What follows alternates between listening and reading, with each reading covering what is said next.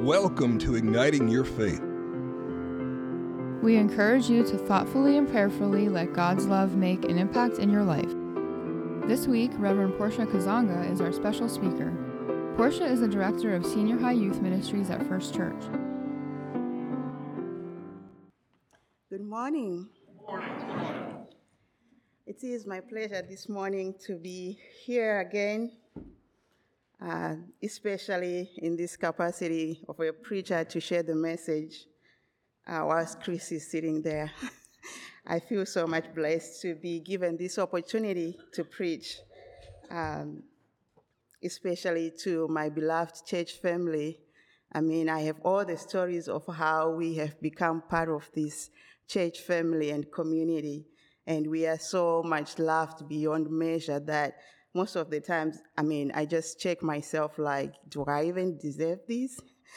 But I'm so much grateful for all of you, for all what you do, for the support. And so now we come to the point where we listen to God speak to us. So what if we start by pausing in a prayer? Lord, thank you for the gift of your word. Indeed, thy word is the food to our soul. And so as we are here, open our hearts and our minds that we may hear you and you alone. Amen.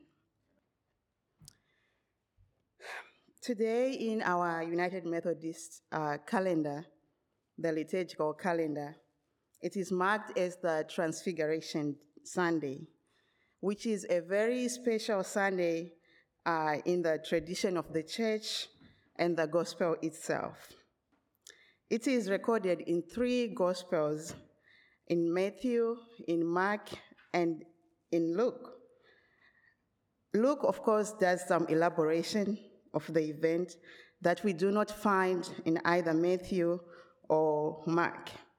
And he writes it in a way that is very understandable to any ordinary reader. In all 3 Gospels, the event is located somewhere in the middle of Jesus' narrative, in between the birth story and the crucifixion story. It is distance enough to stop and reflect on the path that Jesus had already traveled and what he is becoming. Hence, I refer to it as the Mountaintop Sandwich, that which you get when you have hiked and you are tired and you are hungry, and it's very delicious. I'd like to first give a brief context of the Transfiguration story, where we are coming from to be here at the top of the mountain and seeing Jesus being changed or transfigured into a glorious divine person. Prior to this event, the gospel presents us with Jesus' manifestations or epiphanies, Jesus showing himself to people, living among people, and manifest the power of God through miracles of healing, providing food to the hungry. He had spent much time with his disciples that they should now know who he is and what he is up to.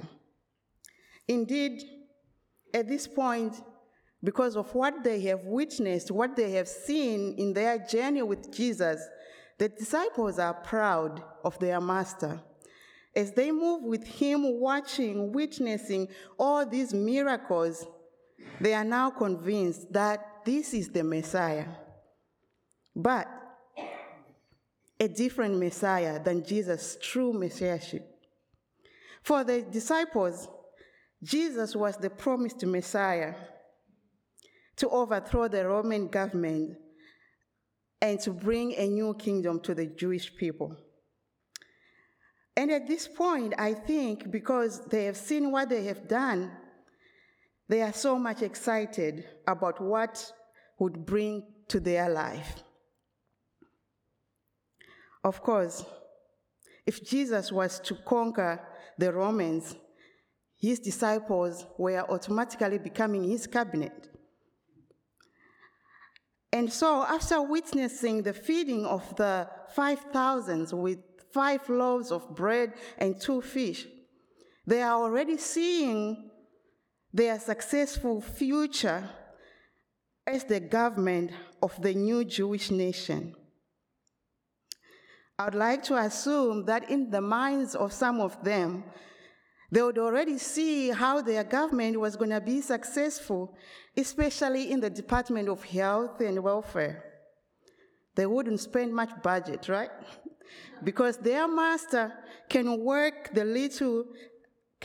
on the little and make it more, and can heal the sick without special treatments that take a lot of money. And now, because Jesus is Lord, he knows our hearts. No matter how much we can hide our thoughts, he saw this in his disciples, that somewhere, somehow, there is something wrong. They are not getting it. They are not understanding what does it mean to be a Messiah. So after he fed the 5,000, he asked them an identity question. Who do you say I am? And Peter right away jumped in and said, God's Messiah. And indeed, this was the climax news to hear in this conversation. However, because Jesus is wisdom, he didn't ask further explanation from Peter. But he used Peter's profession as an occasion to predict his death. He went on and telling them and breaking the news that he's going to die. The Son of Man must suffer many things. He must be killed, and on the 3rd day be raised to life. And he kept on going, telling them about the cost of discipleship. Whoever wants to be my disciple must deny themselves and take up their cross and follow me. One would think that since Peter got the identity question right, this would not be hard on them. They could have just understand that, of course, because you are the Messiah, what else should we expect? We're going to suffer and you're going to die.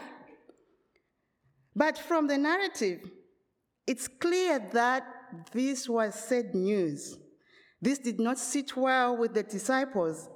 The disciples were angry about this because to them the Messiah must be successful, and they hoped for that success with their master.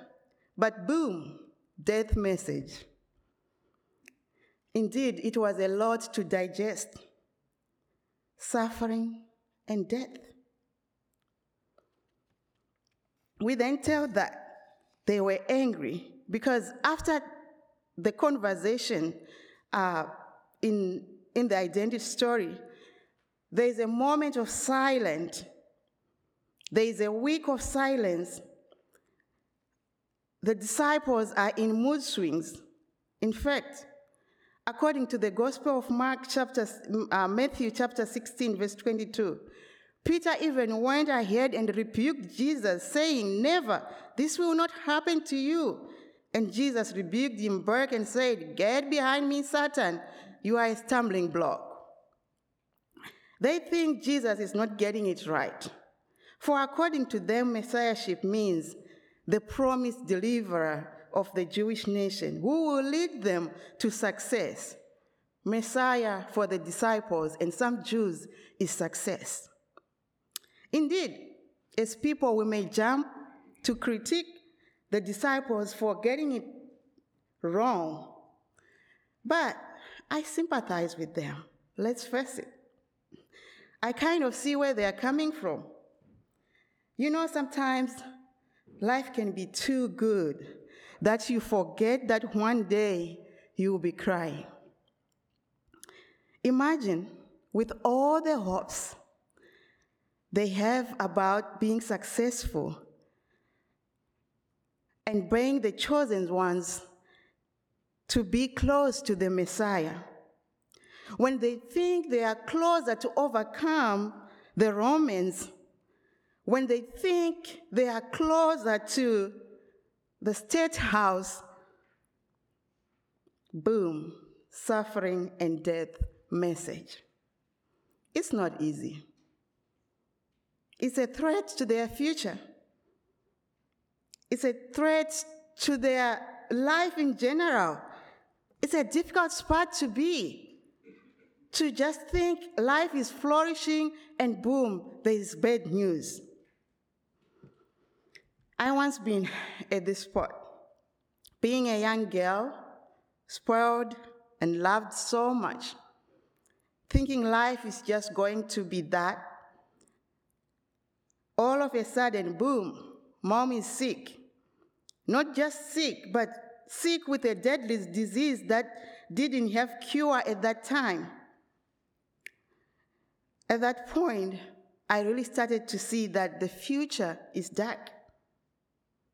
To think of how I am going to adjust from used to have what I want and now to go without. From hanging out with mommy, being mommy girl, and now not to be able to see her again, only to wait for aunts and uncles who have their families. And what I'll get is only leftovers, right? From fresh meal to leftovers. It's not easy to sit in that moment of unknowing what lays ahead of you. The disciples may now be wondering, is this going to end well? What an embarrassment and a shame to go back to our families that we left to follow Christ, and now we go back and tell them what we had just followed a defeated Messiah. Disciples are stuck. They are stuck in what it was and what it is and what it should be and what is becoming ahead of them. Friends, like the disciples, sometimes life throws us in these stuck moments. Right now, we are stuck in COVID pandemic. We cannot even breathe. Since 2020, we have lost so many and so much in this pandemic. Let alone, we have lost our faces because we are required to wear masks, of which our faces wear these beautiful expressions where you can see the smiles of every person, where you can tell who is your friend, who is your enemy. But we are deprived of that. I'm not saying masks are bad, but I'm telling what the pandemic, what it's done to us. Indeed, in our families, in church, in art boards, we had conflicts on whether to mask or unmask. And church attendance had even gone lower, not only in this church, but in many churches, because of that conflict about how we handle COVID policy. We are just stuck. Every time we meet, be it a staff meeting, at board, we are just thinking, what's the new policy around COVID? How many days do we have to quarantine? How many days do we have to do this? We are just stuck and so drained in this pandemic. As if it's not enough, we are stuck in our church politics. The UMC that we had so much proud of, like myself, I always laugh with my friend April. I always tell you, April, I am a UMC. I was born and bred in UMC, and I love UMC. And friends, to see it being fragmented the way it is right now, that some pieces are even missing, that we cannot even unite, it's just a grave sacrifice for the church and for the future. Some had even stopped to come to church because of the bad news of what is going on in our church. Some have even stopped to bring their offerings and tithe because they do not want their money to support some hidden agendas that they don't know. We are just stuck in our church politics. We are stuck in our mercy, let alone the clergy. It's a threat to our pension. It's a threat to our contributions. For all these years, I haven't served long enough than Chris, but I have served long. And we don't know whether we could stay or we could leave. We have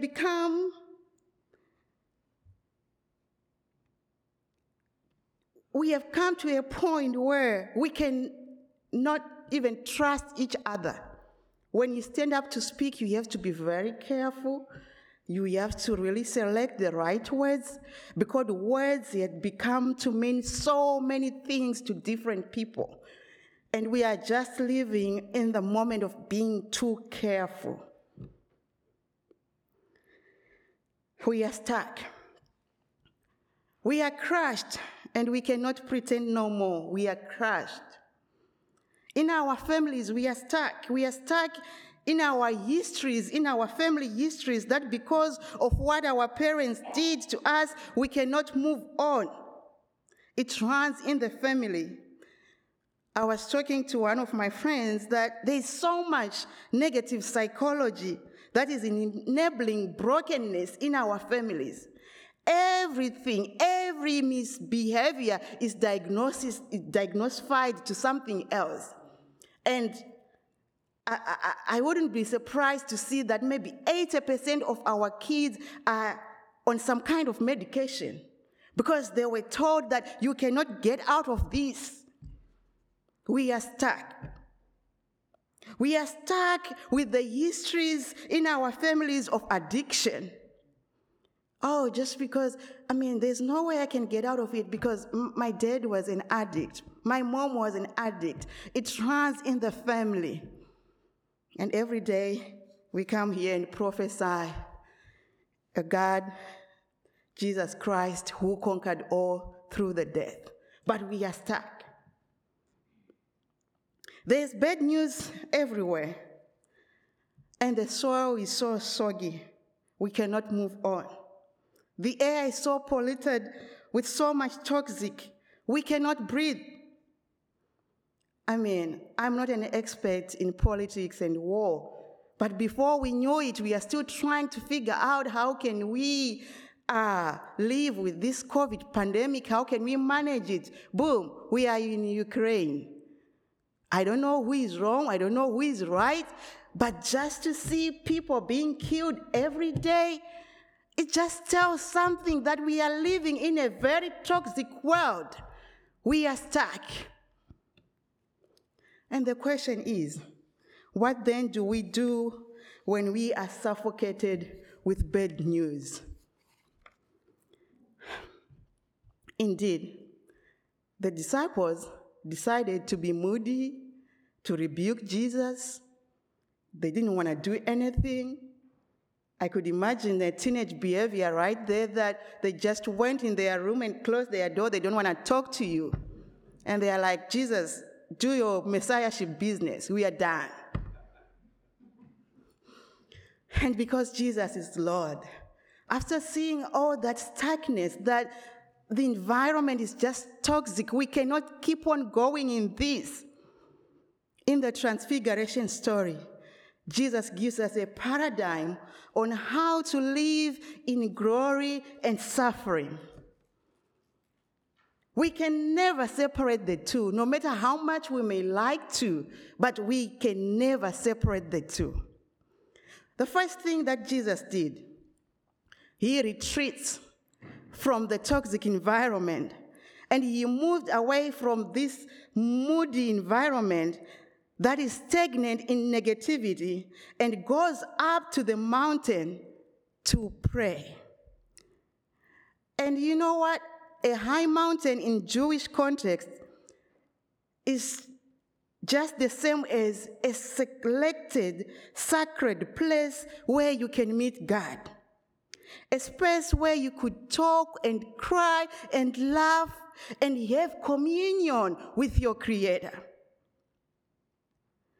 And indeed, he took the three with him. And after Jesus prayed and prayed, transfiguration happens. Friends, transfiguration or change cannot happen when we are so much soaked in negativity. Transfiguration happens when we seek a sacred place and be in prayer. Transfiguration happens when we put a stop to talking, backbiting, and say, this is the time we have to pray. Transfiguration happens when we stop to all be political analysts and say we need to pray for this. Transfiguration happens when we all stop and say no, Jesus is our Savior in our family and in our kids. This must stop. We have to pray. Even in suffering and confusion, there is space to experience God. There is space to experience the glory of God. Amidst all what is going on, there is glory. And I tell you, if we really take it seriously, the church can be transfigured.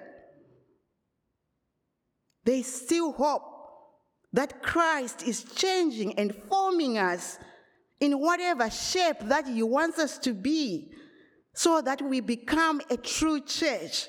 We become true human beings that God intends us to be.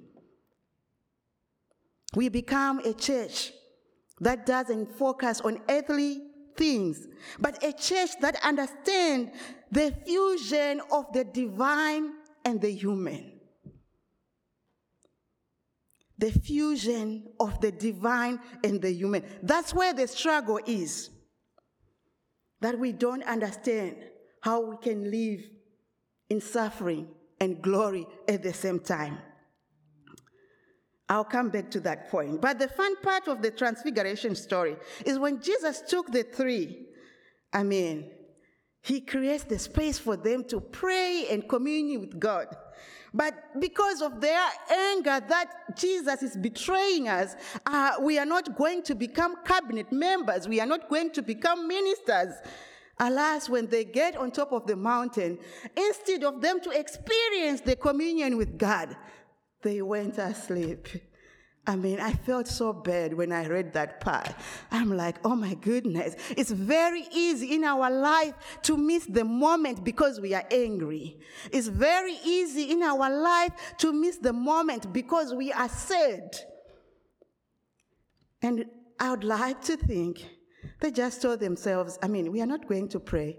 They are tired. We have been praying. We have been walking with you, praying and praying. And what we get is bad news that you're going to die. So what's the purpose of us praying? And so they sleep. But you know what? God never stops to pursue us. He wants us to be with him in his glory. And so when they were asleep, Jesus allowed them to rest a bit. But when the transfiguration was happening, he woke them up. It's not written, but no ways they can just wake up and start seeing Jesus being changed into this glorious being. It was purposeful for them to see that even if you sleep, even as a church, you don't pray, you cannot stop the glory of God.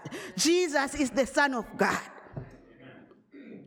And so when they opened their eyes, they saw Jesus being transfigured, going through some, this Greek word, morphosis. Jesus being morphosized, being changed. In their view, Jesus was glowing with transcendent glory reserved for every heavenly being, and Elijah and Moses was with him. The first question when I read this part was, why? Why Elijah and Moses? I mean, I could think this is the New Testament. Why are they figuring, especially at this special event? And I would like to think that God has his own way to communicate his message to us. The reason why God showed Elijah and Moses at the Transfiguration in the New Testament is just to teach us that the old and the new can live together and they can commune and bring God his glory. The law, the prophets, the good news, each have different approach to human life, but all for good of the humanity. When we fuse together the old and the new, morphosis happens, change happens. The person is transfigurated. This is different from transformation. It is the change from inside to outside, like a butterfly. I mean, I wasn't a biology major, but I know what the process that a butterfly went through to become a butterfly. Coming from a caterpillar, I mean, you cannot even imagine or think that a caterpillar can become a butterfly. Dave, can you show the slide of the process? I mean, it just started as eggs, and then it went to a caterpillar, and then chrysalis happens, and then in that chrysalis, that's where morphosis is happening, the change of form and shape, everything is changed. And boom, from caterpillar to a butterfly. Beautiful flowers, colors flying around. And I mean, I learned when I came here that in this culture, when the butterfly comes to you, it means good luck. But it went through a process of morphosis, of being changed, so that it can bring good luck to people. The church today is called to this process. I mean, don't mistake transformation and transfiguration. Transformation can happen anywhere, everywhere. I can just be this glorious Portia, but when I step out the pulpit, I'm different. Because transformation works from outside. It just works with you to just be relevant at that moment. But transfiguration is the work that happens from inside to outside. To be another being, a glorious being. Not just a usual being, but a glorious being that fits in all situations. I mean, the church today can relate to this. We are stuck in our old histories. As a church, we used to be this. We used to do this. Our forefathers did this. It's very correct. We love our history. We love our church. And we have the contemporary church, which is saying, no, the old doesn't matter. We have to focus on the new. We want everything to be contemporary. And there's always this fight between the traditional and the contemporary. What kind of service can we have? I mean, just imagine to fight over worship service. What kind of worship can we have? But in the Transfiguration, Jesus is speaking to us. Hey, friends, the old and the new can mix together. And when they mix together, morphosis happens. And a new church is formed in that morphosis. Jesus is really asking us to be a church that is willing to come together from the old, from the new, and form something that is beautiful, that brings everybody to the glory of God. Indeed, when morphosis happens, the church doesn't see its past as a threat or its contemporary as a threat, but the church that is transfigured knows how the old can live well with the new and vice versa. The church that is transfigured knows how to relate with each other. This is what is shown in the transfiguration. The old can relate with the young. The law can relate with the gospel. Not from what people look like to us, but from who they are. When the person is transfigured, you don't just like people by their CV or by their style of clothing. You love people for who they are, and who they are is the image of God. And so the church that is transfigured know how to relate with each other without stabbing the backs of each other. Indeed, this was a beautiful experience. I was praying all the week, God, allow my church to go this experience. We just need a little bit of morphosis. We just need a little bit of this fusion that we can taste the glory of you in our time. It was too beautiful that even Peter wanted to keep on experiencing it. I mean, you hear when you read the scripture, he's saying, can we stay here? Can we stay at the top of the mountain and build 3 tents? I mean, we cannot fault Peter for that. The experience was just ecstatic that Peter could not hide his excitement. He wanted to keep on experiencing the experience. Indeed, the same way we get stuck with bad news is the same way we can get stuck with good news. Life can be too good that we forget that there are some who are still down the valley who need our witness. Life can be too good that we can think when we are at the top of the mountain that we are too special to experience the valley. But in this event, Jesus reminds Peter and all of us that even when we are covered by the cloud of success and glory, we still must go down and meet the crowds, from the cloud to the crowds. After the mountaintop experience comes the valley. This is where the work is. There are people who are starving. There are people who are sick. There are people who are dying, who need a transfigured person who can fit in all circumstances without thinking that he or she is too special to fit. Mountaintop is not a dwelling place. It just gives us the state of eternal glory that lays ahead of us. It is the reminder of the promise that we will be fulfilled after our mission is done. And so, it's not a dwelling place. Indeed, from Deuteronomy chapter 2, we hear that our forefathers, the Israelites, had been through a lot of mountaintops and valleys experience.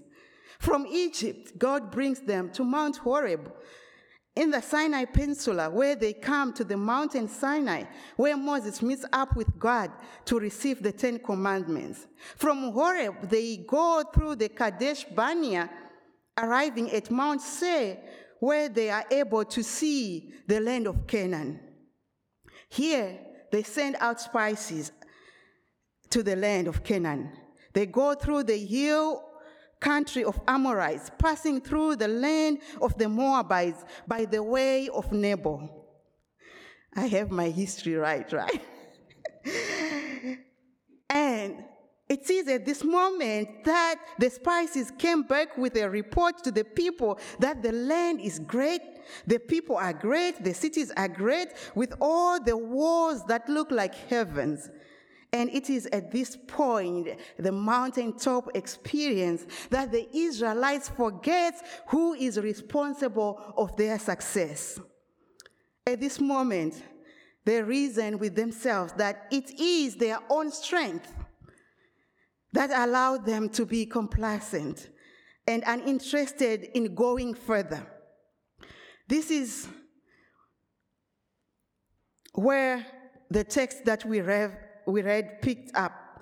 It is the response that sent them on a tailspin in the wilderness, wandering around all too familiar mountain far too long, all for the fear of what it might mean to move forward. And God had to tell them, hey folks, stop wandering around. Stop wandering around. Move on. Make progress toward Canaan.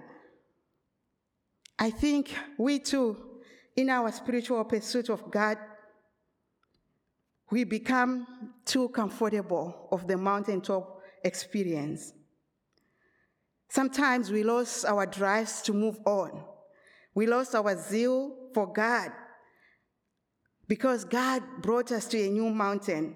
And because we don't know what it might mean to overcome the challenge ahead of us, we choose to simply remain where we are because we feel comfortable as a church. I mean, we are still okay, right? People are still coming to church. So we are okay. Sometimes we think we don't need more forces. We don't need change because we are okay. We are comfortable.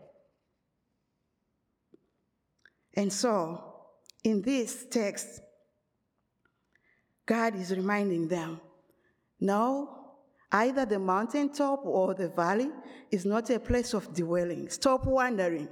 You have to move to some kind of more forces. That's how you can experience your Canaan. It's true, friends, that life is full of ups and downs. If we were to open platform this morning that come and tell us a story, we will see the ups and downs that we have been through. And though we have been through that, allow me to tell you that they are just defining moments. They are just defining moments that God brings us in this journey.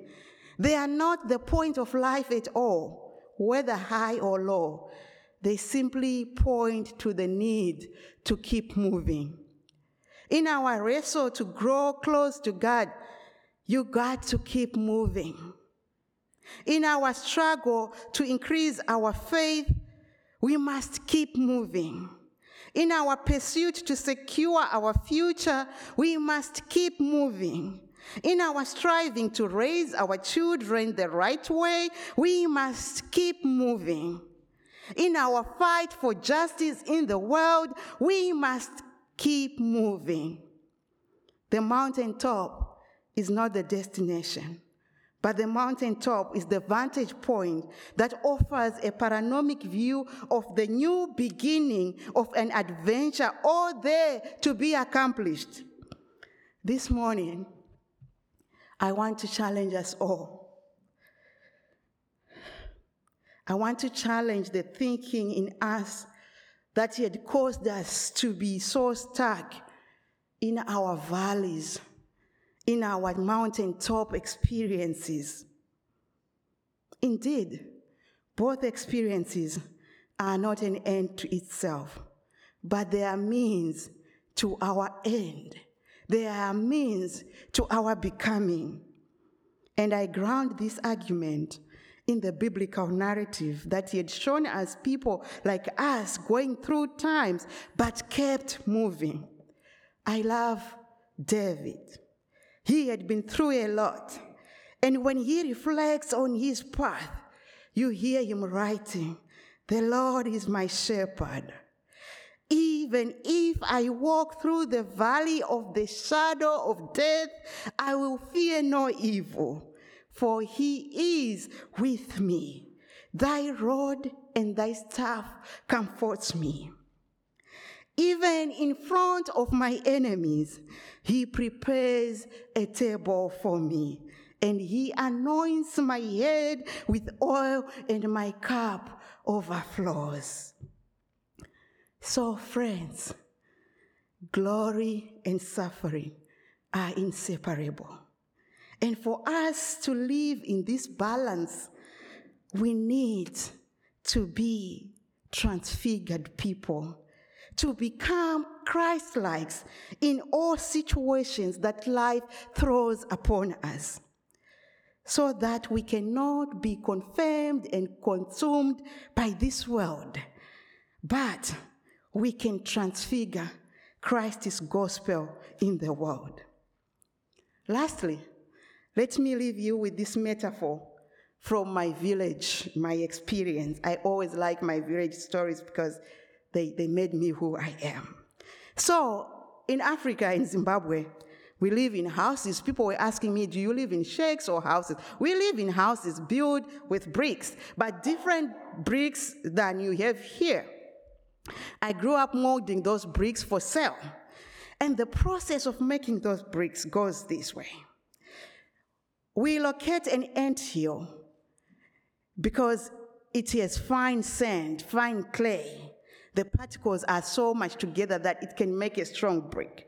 And when we find that good anthill, we go and dig it out. When we dig it out, we will use a hammer to break the particles, the bigger particles, to become small particles. And when they come small particles, we go and pour water on that clay, and we soak the clay overnight so that it becomes soft and muddy. We then go the following morning, we take our shovels and we start mixing and mixing and mixing until the clay becomes like a smooth paste. Then we take a forming pan. It will have like kind of 3 trays, make like 3 bricks in a rectangle shape. And then we'll put that muddy, we level, we make sure that it all sits well, and then we put the brick on the ground. And so we lay the bricks there. If we were to ask the brick, like, how do you feel at that moment? They'll be like, oh yeah, the process was bad, but we are kind of fine because we feel cool here. We are really laid on a leveled ground. But that's not the end of the process. It's just the beginning. After 2 days, when the brick dried, we would then go and take the bricks and stack them together in a kind of an oven shape, leaving a hole that we can put fire in there. And so we would make that oven and we will put fire in there. And after we put fire, we will seal all the openings with extra mud. And when we seal, the oven has to burn at the highest possible temperature for 3 days, burning and burning. And we could go overnight to open and add more firewood or coal so that we make sure it burns well. What a horrible experience for a brick. And after 3 days, we go there. The process is over. We start to take apart the oven. And here comes this strong red brick that can build the strongest house ever in Zimbabwe. That brick had built mansions and mansions, that we don't even need heating system or cooling system, any kind of air conditioning in the house, because the brick itself can adjust to what kind of temperature. Though it went through a horrible experience. If we were to ask the brick, what's your story? It will tell you, I once been at that anthill, but these folks called human beings come and dug me, and they hate me crazily, and they were brutal on me. They stepped on me with their feet. They mixed me with this stranger water to make me a mud. They molded me in their own shape. They put me through a furnace. But here I am. I had made them their beautiful house, which can be livable in any extreme temperatures. Friends, this is life. This is life. We go through suffering, we go through glory. We go through the furnace, but all for the beauty of the transfigured person. Enjoy the Mountaintop Sandwich. But it's not the end. There is glory in suffering. Keep moving. Amen.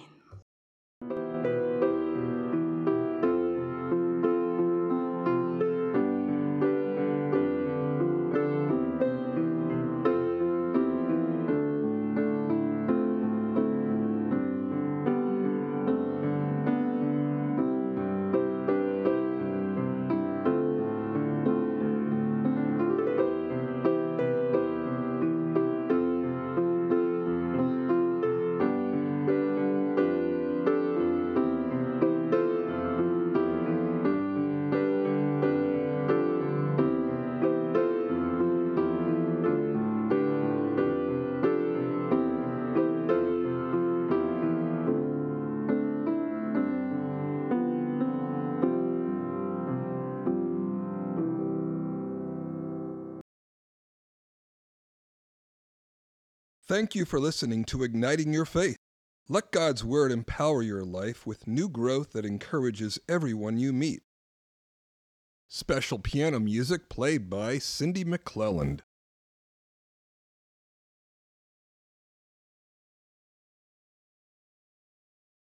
You can find more information about Dr. Chris Fisher, this podcast, and the church at our website, havenfirstumc.org. We hope you will join us again next week and let God ignite your faith.